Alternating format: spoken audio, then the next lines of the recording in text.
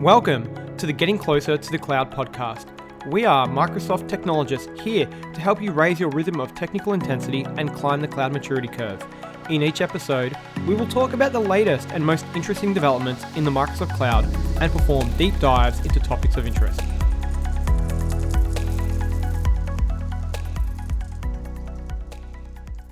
Hello everyone, it's Dr. Pete here and welcome to the show. We hope you all had a great break during the holiday season, no matter where you are in the world. Now here in Melbourne, Australia, we finally got to see fireworks in the city centre for the first time in 3 years. It really felt like a normal New Year's Eve celebration for a change. Now joining me today, as always, is my co-host Shane Bollicino. So Shane, welcome to the show. How did you spend your New Year's Eve this year?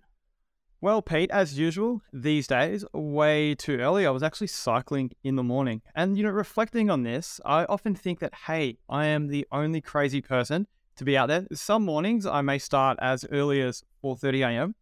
And it's refreshing sometimes to see those flashing lights in the distance coming towards you to know there are other crazy people out there. So this year I managed to just tick over and make my goal of 7,500 kilometers cycled this year. Wow. But, yeah, well, Impressive. some people do more, some people do less. I think it's just the main thing, you're doing something. But I also love this time of year. It's a great time to disconnect, spend time with the family. And for me, it's also where I hone my craft. I use this period to sharpen my saw and to tinker. And it always, isn't about cloud, right? It can't always be about cloud. You have heard the saying, Pete, the cloud, just somebody else's computer. Indeed, and I certainly have, and I've used that phrase many, many times over the years. And look, I too have been tinkering, in my case, with a lot of AI things of late, but more on that later, Shane. AI, actually, no doubt, I do want to hear more, and I'm sure the listeners do. But for me, I have a thing for older enterprise IT gear. I really think it's amazing stuff. The engineering that goes into this gear, it's impressive. But often, once it's past its, useful life, it becomes end of life, it gets thrown away. And I love, preventing e-waste going into the ground. So I have upgraded my house's Wi-Fi. And you may be thinking, hey, to that, new fancy 802.11ay, aka Wi-Fi 6E. But I've brought my house into the 802.11ac era. Yes, like, 2013, 2016 era. I was on 802.11n. With some secondhand Cisco AeroNets. I have 5 of them, to be precise. They've got 4G repeaters in them. These devices cost thousands of dollars when they were in their heyday. They're all meshed. Amazing coverage throughout my house, gigabit Wi-Fi. And being Cisco, there's a good dose of TFTPing, console cables, and this probably shows my age, but I wonder how many of our listeners are familiar with the term 96N81. If you're not, a bit of homework for you. Perhaps you can Bing it. But Pete, that's for me. But I believe you have some personal news on the work front. Indeed, but I can't still get over how you've been rewiring a house with e-waste that you create awesome gigabit Wi-Fi networks from. But yes, look, listeners, indeed, Shane, many of you perhaps know that I have been running the Australian and New Zealand customer success team as the general manager here at Microsoft for the last 2.5 years, and boy, time does really fly. And starting this year, as the calendar resets to January, I have just taken up a new role, Shane. And I've taken up a new role as the Chief Technologist for Australia and New Zealand, which is really essentially a CTO role. So as I like to call it, a Cloud Technology Officer, but fundamentally it is a Technology Advisor role. So very exciting times. Very exciting indeed. So you're going to have to be technical now, Pete. No more PowerPoint. You'll have to learn to use the shell, the console. But realistically, how different is this going to be from running the customer success unit for Microsoft? It will be quite a bit different, but you got me laughing because as if I don't use PowerShell or command line tools already. So maybe I was a bit of a weird old oddball GM. But look, now I get to spend all of my time working with customers and technology. And as a technology advisor, I get to play with cool new tech, experiment with it. And also, now I used to manage a very large team as part of my old role. And now most of my time can be devoted to working with customers and partners and creating and leading new technology things in the market because I will have a team of 0, which is fabulous. So I get to still be a cultural technical technology ambassador for Microsoft technology communities, both internally and externally. And I will also continue to support both technical and non-technical folks out there, share best practices, because as you and I both know, tech is only, I mean, for many of us, it's the easy bit. It's the people, the process, the culture challenges that a lot of organizations actually face. But for those of you who are also following me on LinkedIn or perhaps are directly connected, you may have seen that I've also started a whole new series called Dr. Pete's Cloud in Less Than 5 Minutes video series on LinkedIn, where I talk about some really cool, interesting cloud concepts in as little as, I think the shortest show has been 3 minutes so far. So my role really is in line with my personal way of, essentially educating and inspiring people and organizations to use technology in all sorts of really important ways to create long-lasting, positive, social impact and change. Brilliant, Pete. I have seen, Dr. Pete's Cloud in Less Than 5 Minutes. I thought you've turned into a full-time content creator. I don't even need to study now. I can listen to Dr. Pete. I thought you'd call me, would you call me a YouTuber all of a sudden? You're an influencer, Pete. Oh dear, that's a scary thought. So, look, pivoting back and speaking of technology, shall we let our listeners learn about what we are going to talk about in today's episode? Of course, yes, Shane. So look, welcome to the AI revolution, everybody. Now, in today's episode, we're going to be diving headfirst into the wild, wild world of AI. And boy, let me tell you, there's a lot going on. It's really noisy out there, especially around AI. Everywhere you look, people are talking about AI, all the amazing things that it can do. There's a lot going on. But you know what's really leading the charge in this revolution, Shane, at the moment? And that is no other than GPT-3 from OpenAI, and Microsoft's also heavily involved in this space. Now, this technology is shaking things up in the world of chat and text generation and lots of really interesting things. So buckle up, get ready, and let's dive into the episode, Shane. Spot on, Pete. And look, AI, as you said, it is eating software. And GPT-3 is absolutely shaking things up. And look, my data point on this was I was driving my daughter to Mornington. I spent an hour in the car with her once a week, driving the ballet. And I listen to, in Australia, a podcast every night called ABC PM. And the fact that the national broadcaster on their, summary of the day, having sessions around OpenAI and ChatGPT, for me, the fact that it's being discussed in that context, really means it is shaking things up here, Pete. That's pretty mainstream, Shane, because Australian Broadcasting Corporation, or the ABC down here in Australia, is a little bit, conservative sometimes, to be honest, and a little bit different. And when they get really progressive with technology like this, that's kind of a bit of a strong statement to say. I would say AI is pretty much in the mainstream media now. Absolutely. So AI, or artificial intelligence, is a field of computer science which focuses on the development of machines that can think, reason, and act like humans. AI research has focused on two main areas: rule-based systems and machine learning. So rule-based systems, such as expert systems, are programmed with a set of rules that allow them to respond to certain situations, whereas machine learning algorithms are then used, to identify patterns in data and make predictions or decisions without being explicitly programmed to do so. So that's pretty amazing. It sure is. So can you explain perhaps how this fits into GPT-3, Shane, which is all the rage right now? It is absolutely all the rage. I think it's my new sidekick, Pete. I've got all these tabs open, and I've got, GPT-3, ChatGPT, aka, open in another tab. So look, ChatGPT, it's a generative pre-trained transformer from a company called OpenAI. There's a lot to take in there, and we'll dissect that. Mm-hmm. So it's built on top of OpenAI's GPT-3 family of large language models. And it's fine-tuned, so an approach to transfer learning with both supervised and reinforced learning techniques. As I said, there's a lot to unpack here. I mentioned GPT. So if you're wondering what GPT is, it is a generative pre-trained transformer. So it's an auto-regressive language model that uses deep learning to produce human-like text, and it's incredibly human-like. Given an initial text, it will produce text that continues on and on and on. Correct, exactly right. So the quality of the text generated by GPT-3 is, as I said, so high that it can be difficult to determine whether or not it was written by a human. And whilst launched as a prototype, it's quickly garnered the attention for, its detailed responses, its articulate answers across many domains of knowledge. And look, today, Pete and I were doing a bit of prep for the show, and it was offline due to scaling challenges here, because it is really, really popular. Well, I think the stats were in the first week, or more like 5 days, they had over 1 million users actually using it. And it's been quite an amazing thing. So, if we talk about AI, there are many different waves in industry. And GPT has certainly been leading the charge in this field as of late, especially in chat and text creation.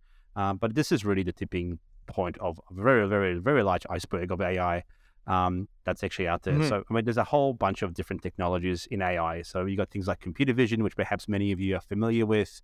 It's where AI is used to understand visual information. So it looks at images, video feeds, and it's often used in robotics and, superchargers, perhaps self-driving cars with augmentation with LiDAR. And Shane, you're typing there in the background, so it's getting very noisy. I was just going to say, Pete, look, AI, talking about revolutions here, it is, the new industrial revolution here. It certainly is. But look, there's other things too, right? Like natural language processing, or NLP for short. And this is all about where AI is used to process and understand human language. So things like speech recognition and text-to-speech synthesis is also part of that. GPT is also very impressive because actually able to generate lots of interesting things and use cases around language translation, chat bots, as GPT chat is all about, as well as be able to, infer, and you can actually even ask a question. So it's quite an impressive language model. But there's still more. There's robotics, and AI is very heavily used in advanced robotics to control, robots and automations and capable of performing tasks in a slew of variety of different environments. So, you think about cars being manufactured, so factories, hospitals in many spaces, also space exploration is very popular for robotics. So again, another realm of AI.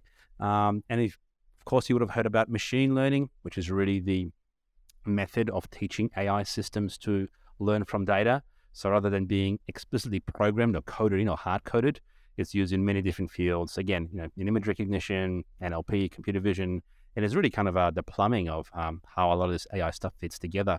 And if that wasn't enough, there's another important technology which you may have heard many, many decades ago, perhaps, maybe at university for some of you, and that's neural networks. They've been around for quite a while, and they essentially are the mechanism of creating structure and providing function of the human brain, or other emulation and simulation of it, so that you can actually process information. And again, it's used for a whole bunch of different bits of plumbing, or think of it as the engine, again, for computer vision systems, as well as NLP. So those things have been evolving over time. And if that wasn't enough, if you go deeper with machine learning, there's also deep learning, which is another subfield of machine learning and uses neural networks with multiple layers to extract complex features and patterns in data, which is really a fancy way of saying that deep learning can actually have lots of layers that are stacked on top of each other. Is this an edge? Is this a line? So when you build a computer vision model, you actually end up using a whole bunch of different systems and layers combined to learn things.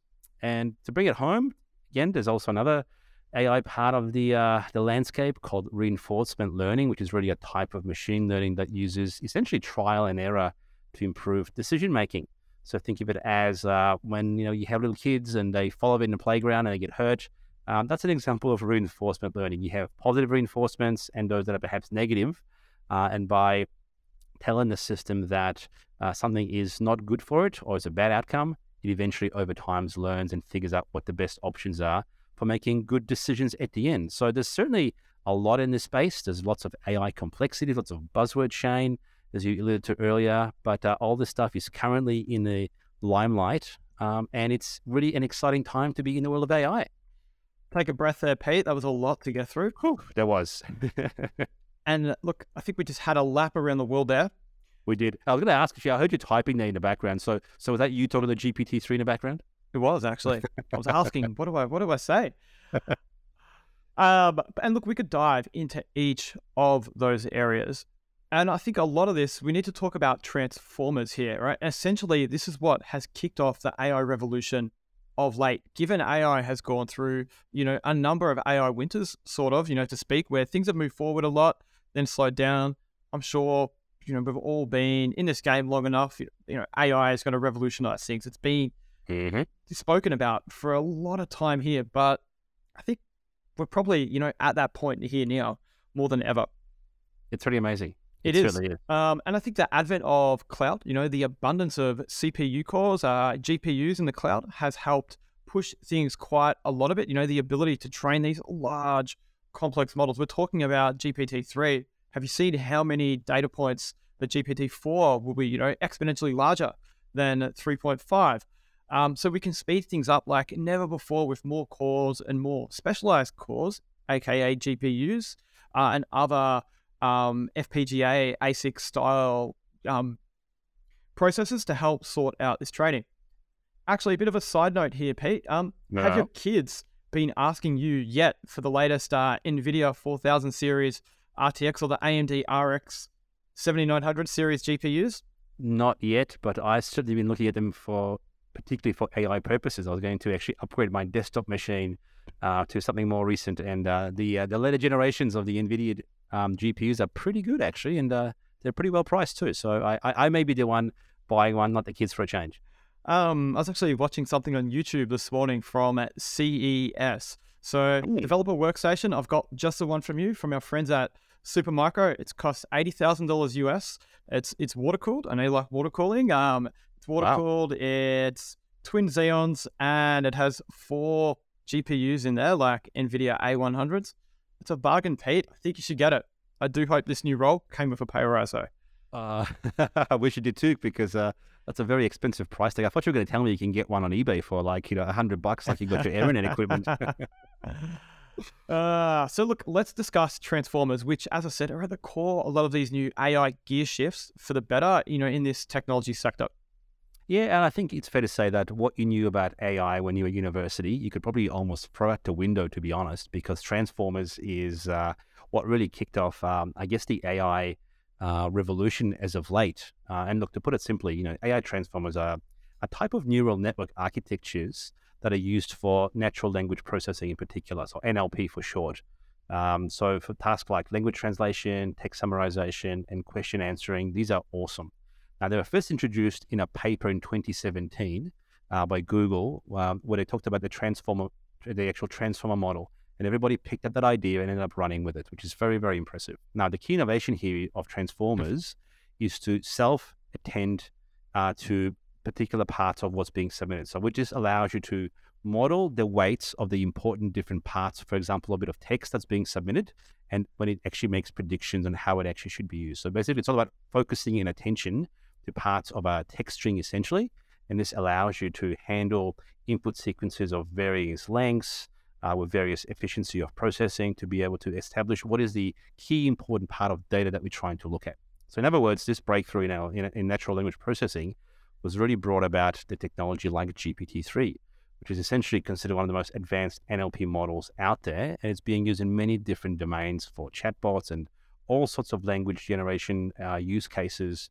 So it really is a very flexible model, the transformer model, as a technology in the NLP space, because it actually allows you to be able to translate one thing to another. And a lot of this stuff actually comes from when they were first trying to look at how do you do a translation from one language to another.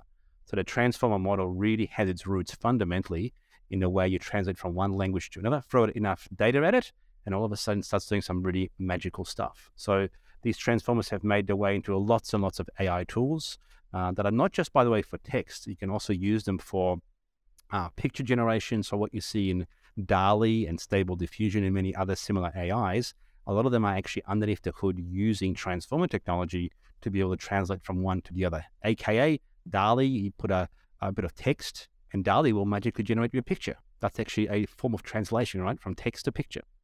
No need when I'm creating PowerPoint decks as a GM, Pete, to do an image search. You just use DALL-E now. You say, create me a picture that does this. And as you said, it is pretty amazing. All right. So let's talk about interacting with these AI systems. Pete, give us some insights on how to create a good prompt for these AI models. like GPT-3. So I'm talking prompt engineering, and that's it. It's an interesting case here. So for our listeners who aren't familiar with prompt engineering, maybe give us a bit of a description, Pete. Yeah, absolutely. And look, prompt engineering is a little bit like when you used to write SQL queries against a database. So just like the way you used to query a database for a specific question, except you would say select star from table, which gives you everything, which is not very useful. As you tune your queries, you start to get better results. So in AI, we use prompts to ask the models for a specific output. And it's really all about understanding the language that the AI model actually speaks and understands, and then be able to craft essentially an input to guide the AI to give you the best, perhaps most desirable outcome you're trying to achieve. So this is really similar to how we have been querying databases for many, many decades. Fancy term, prompt engineering, but essentially a lot of the apps that are being built when they connect to a large language model, for example, or other AIs, they have to pass in a query. They have to pass in an instruction set.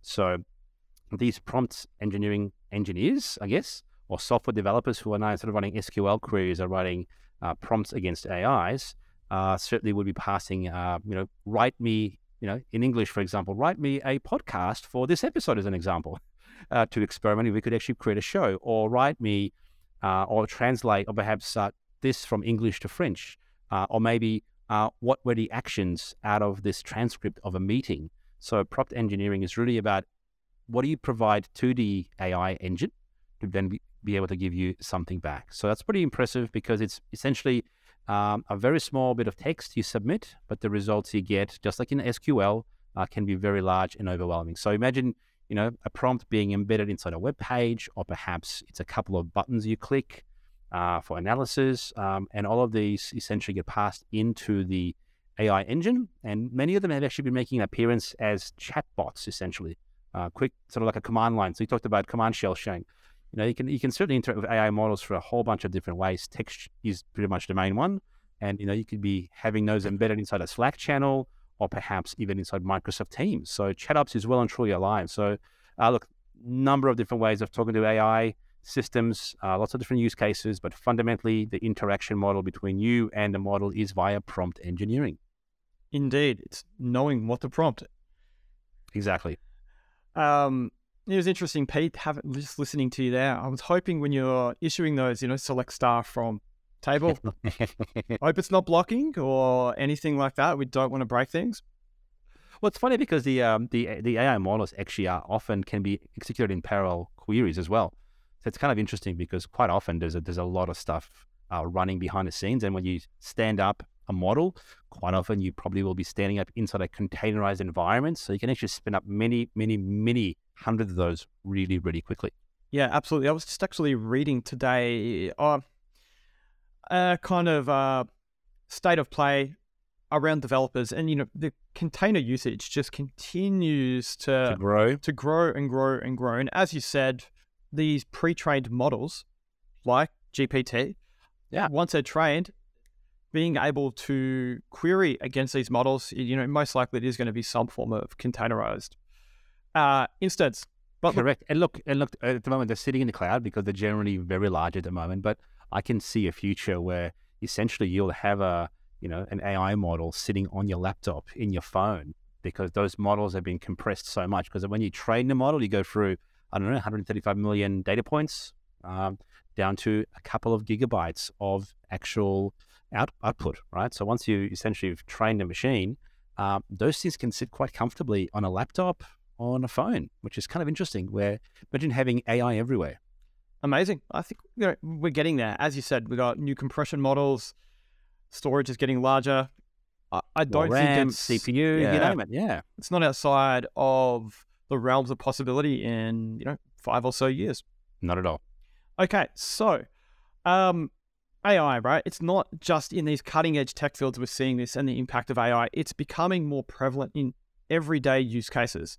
So if you think about it from customer service, chatbots, as Pete has alluded to, and you've got ChatOps these days, voice assistants, personalizing your e-commerce, your shopping experience, predictive maintenance. It's a big one. There's a lot of cost in maintenance here. So if you think about on the AI front here, what do you do? Do you perform maintenance at your large organization based on a sensor?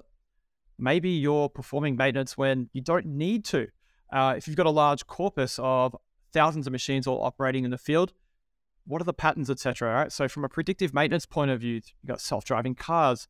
We are interacting with AI more and more in our daily lives. And it is definitely an interesting shift in how we interact with technology. It's showing how AI is becoming more and more integral to our daily lives. It's making our life more convenient. And there's pros and cons of that. It's efficient in ways that we could not have imagined before. And this is just a start. I think it's going to be fascinating to see how AI evolves and how it will shape our future.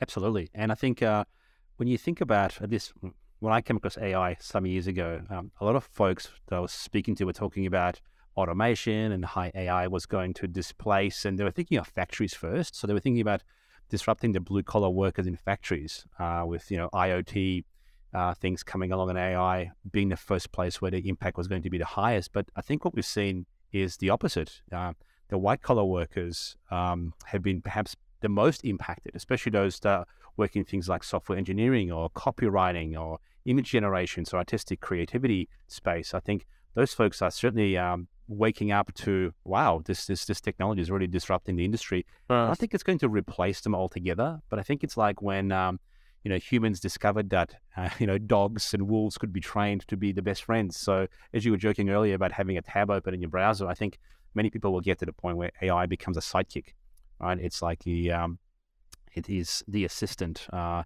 what it is that you're actually doing. And I think it's also important to sort of think about that with technologies like DALL-E and Stable Diffusion, that with the right prompts can create images. You also can displace, web image searching, for example. Right? So you're saying earlier about putting into PowerPoint. Imagine being able to create a PowerPoint. Prompt the system, create me a PowerPoint presentation on the state of, I don't know, the nation, or how is my company performing, and includes charts and pictures and generates some clip art for you at the same time. So I think it's really interesting. And in fact, speaking of which, did you notice that in my last all hands to the customer success team, I had 3 pictures of rabbits on one of the slides, Shane? All of those were actually generated by DALL-E, and I used them to talk about the 3 things people should think about before they head off for the end of the year to recharge their batteries. And, when you think about it, it's almost like magic. We're just starting to scratch the surface of where AI can actually take us. Absolutely. And yes, I did notice that you were using DALL-E, and it was impressive stuff. But what I just heard from that is, does that mean I can spend more time cycling or at the beach? Or am I going to be replaced completely here? I think there's a lot to take in to discuss, the pros and cons here. But there are a lot of other interesting use cases for these AI models as well. There's truckloads. There is, yes. I've heard of someone using GPT to write an apology letter to avoid a speeding fine. Someone else using GPT to write messages to friends, inviting them to an event without bringing their partners. And that can be quite difficult, to deliver. And GPT came through, wrote a great message, SMS message. It's fascinating to see how these AI models can be used in such creative ways. I've seen people post, I've taken an exam. I use ChatGPT as my sidekick here.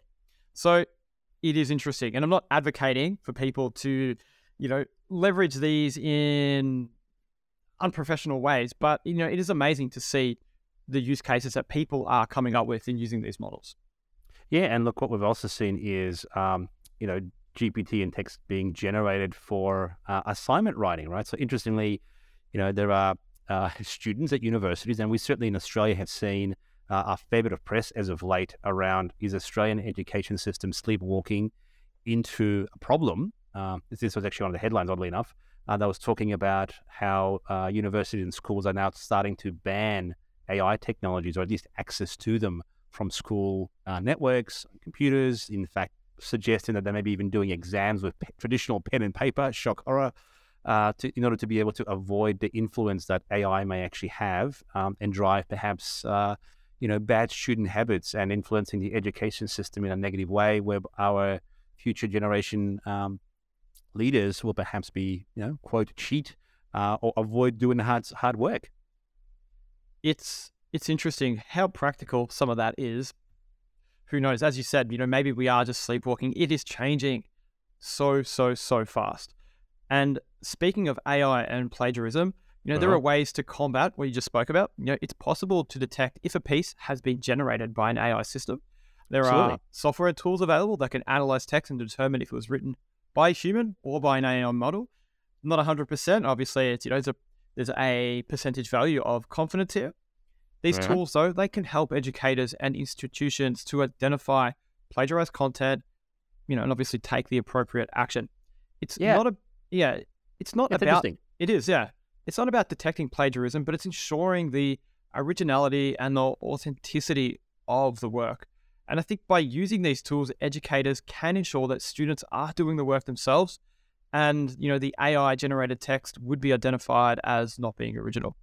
Absolutely. And I think what's even more interesting is that some of these more tech savvy people in the education sector, so teachers and lecturers and so forth, have actually flipped the script on this stuff. So pardon the pun there, Shane. But yeah, they've also used AI to look at the generated essays that students have submitted and also ask the AI in turn to grade those papers against like a rubric or a criteria. I think I Which is know where kind you're going here, Pete. it's pretty hilarious, right? It's like the AI arms race of the future, right? It is, Where isn't it? yeah, we can actually just move forward. And I think it's also interesting because as these AI tools get used by students, there's also the positive side of it, right? Every technology is neutral in my mind. It's how you choose to use it for good of humanity or perhaps not so much the good of humanity. But when you think about it, what this stuff allows students to do is they have to be more creative, look at the grammar, look at the coherence and structure of what the ideas are they're trying to put forward, be able to put forward an argument, right? And that will actually help them to educate themselves in terms of being more creative in how they express themselves. So there are actually many positives to being able to teach students to write better essays, better text. So there are many different facets to this technology, and it's not necessarily all bad, all doom and gloom. And certainly, I think the point you were making earlier around being able to detect if someone's actually provided some text that's actually AI generated. Oddly enough, a guy called by Edward Tian, a developer who actually tweeted recently, oddly enough, over Christmas, he actually spent building an app called GPT-0 that can quickly and efficiently essentially detect whether an essay that's been submitted or a bit of text has been done by ChatGPT or human. And the way it actually does that, it actually looks at the structure of the sentences and figures out essentially, what is a distribution of how the text actually flows. And apparently humans tend to jump around a little bit more than the AI. So he's got this score. If you go look up GPT-0, you can put some text in there and it'll actually tell you whether it is actually, AI generated or perhaps by humans. It gives you a bit of a score. So definitely an interesting project. And yeah, this guy pulled it off while we're probably watching the fireworks in this part of the world. He may have been coding up his GPT-0 app. Indeed. And just like ChatGPT was offline for us this morning, the amount of times I've tried to hit GPT-0 where it's either slow or I'm sure it's getting a lot of work where people are trying to understand whether or not, content was created by AI here. Interesting. And there's other flow-on effects, right? I mean, there are some communities that are now saying, hey, we don't want you to post anything that has been generated by an AI. Absolutely. So, Stack Overflow, it's the standard for a lot of IT pros developers out there. Whenever you got a problem, you end up on Stack Overflow. Well, Stack Overflow have banned GPT responses. So they have determined that the average ratio of getting a correct answer from ChatGPT is too low, right? So the posting of answers created by ChatGPT is substantially harmful to the site, to the community, to the users who are looking for correct answers. And it's important for online communities and platforms to take steps to ensure that the information provided is always accurate and valuable to users. And this is one way in which, they're addressing this challenge of AI on their platform. So temporarily they're banning this. And it's fascinating to watch this and see how it evolves. And I think this is the thing that we haven't really figured out, right? And that is, what are the flow-on effects, the consequential impacts, both primary, secondary, and ternary, right? What's the blast radius of AI? Because the stuff that you and I and many of us haven't even thought about, when you put it in the wild, you start to see, oh my gosh, I did not expect this to be the case, right? Because a lot of people still think, AI, is usually, spot on. But the reality is it's a percentage. It's a confidence interval. It might be better than 51% accurate than a human, right? So it's better than a coin toss. So you can't always assume that AI is always spot on either. So those comments by Stack Overflow that, the answers may not always be correct. They are actually accurate. You have to be very careful with some of this stuff. And that could actually create, misinformation or disinformation or whatever the outcome that someone's trying to create with an AI output. Kind of frightening, right? It is kind of frightening indeed. Go for it, Pete. So imagine now, this is what my brain's rushing off to. So imagine now for a moment, Shane, that you're relying on a trusty AI assistant to help you with your daily tasks, right? As you are right now. I heard you typing again. All of a sudden, it goes offline for whatever reason that may be the case, right? So your trusty sidekick, right? Your Robin to your Batman, your Watson to your Dr. Sherlock Holmes is gone. No, your dog, your favorite pet, is no longer there to actually help you, assist you with your daily activities, and that's a pretty scary thought. Especially when you consider how much we are starting to rely on AI these days, becoming almost codependent on it, which is kind of interesting, especially in our daily lives. Now, my wife uses, Siri a lot to make appointments and send messages. Imagine if all of those systems all of a sudden stop working. I think about it, the productivity impacts and the hit that, you and many others would actually have all across the globe. Just imagine how much the stock market, for example, relies on auto trading systems. And we've also seen those systems actually cause some share market glitches every now and again, albeit for a split second, but still they do exist. So imagine if all of a sudden these systems stop working. And there's a real concern here that something could definitely go bump in the night, create a problem, and essentially could create some challenges, especially for us when you think about the economic headwinds, and you think about the gross domestic products that are used to calculate whether someone's going into a recession. Imagine, a GDP is essentially measured by the number of people you have in your country and how productive they are. Some parts of the world have an aging population. So imagine as your workforce reduces, your workforce that is still working needs to be more productive. And this is where AI can be a really interesting way of doing more with less, because it can become, again, technology becoming a deflationary force in an inflation or in a world where we need to be able to achieve more. And if those parts of the world or domains of industries, for example, or special role functions are relying heavily on AI, if AI was to stop for whatever reason, imagine the displacement that could actually create and the negative impact to GDPs. Pretty deep conversation here, Pete, that you're going through. It is, isn't it? Again, it's the blast radius, right? The primary, the secondary, tertiary, and the unexpected consequences. Amazing. It is true, but if we think about this, we've been in this IT caper quite a long time. Many of the primitives that we understand, and if I speak to those who are early on in career, they may not understand, some of the core fundamentals. For example, do people need to understand about memory interrupts these days, DMA, registers, and things like that? Is AI just an evolution of that?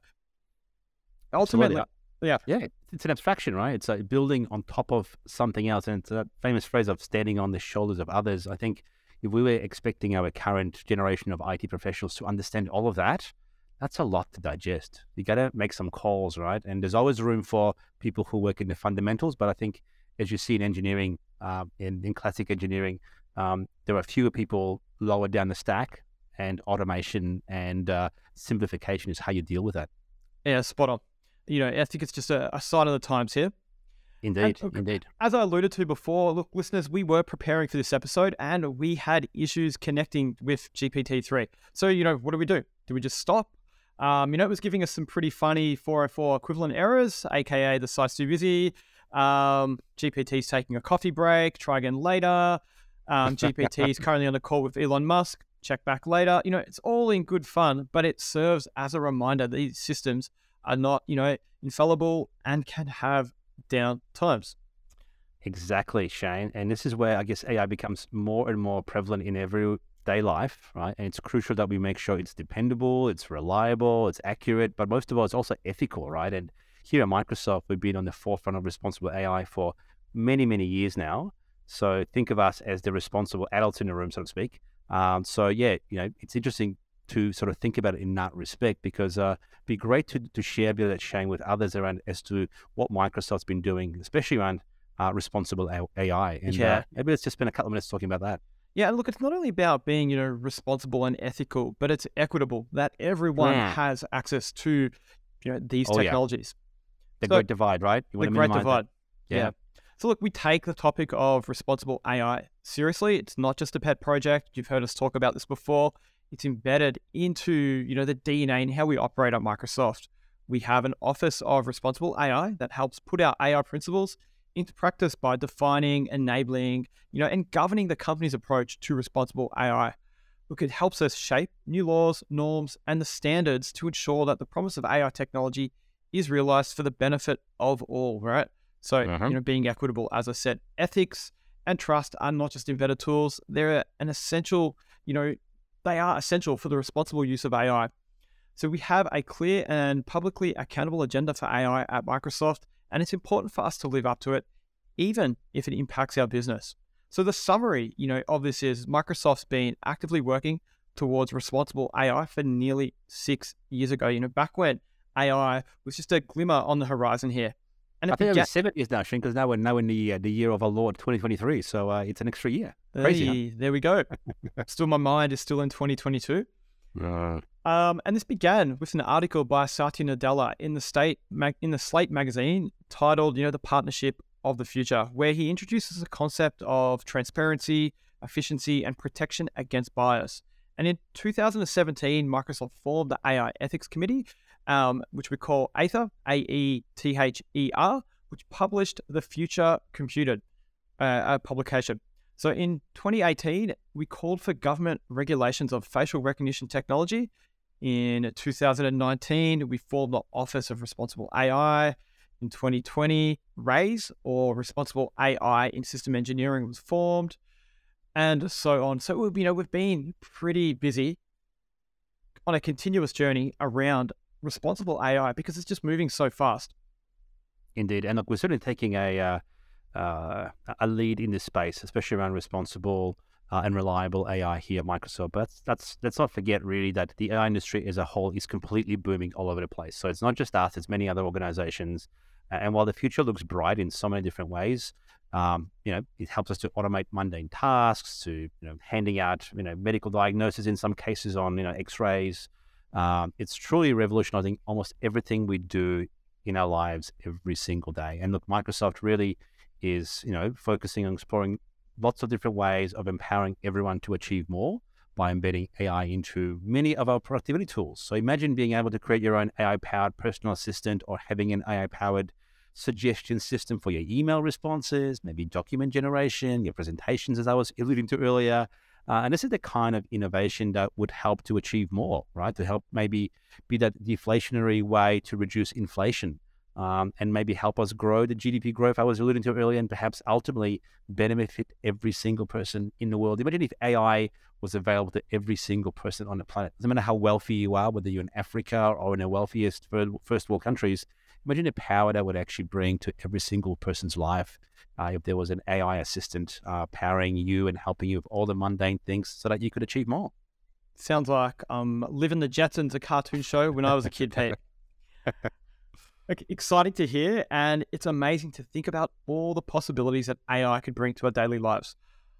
I look forward to seeing how Microsoft continues to innovate and lead in this space. And look, it's great to see that it's becoming us all, helping us all be more efficient and productive. As you said, a deflationary measure around, inflation, help with GDP growth, and so on.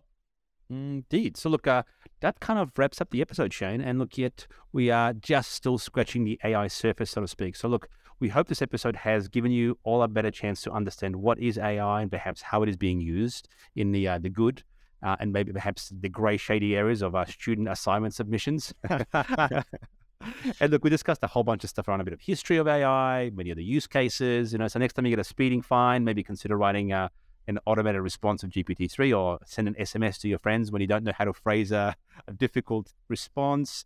But look, the potential for this technology is huge, and it's going to shape all of our lives and many generations to come. So look, we discussed lots of really interesting things. So I really hope that you've enjoyed the show. And look, Shane, thanks for joining, and thanks for tuning in, everybody. And until next time, please do stay safe, have fun, and keep on learning. Bye for now. Bye.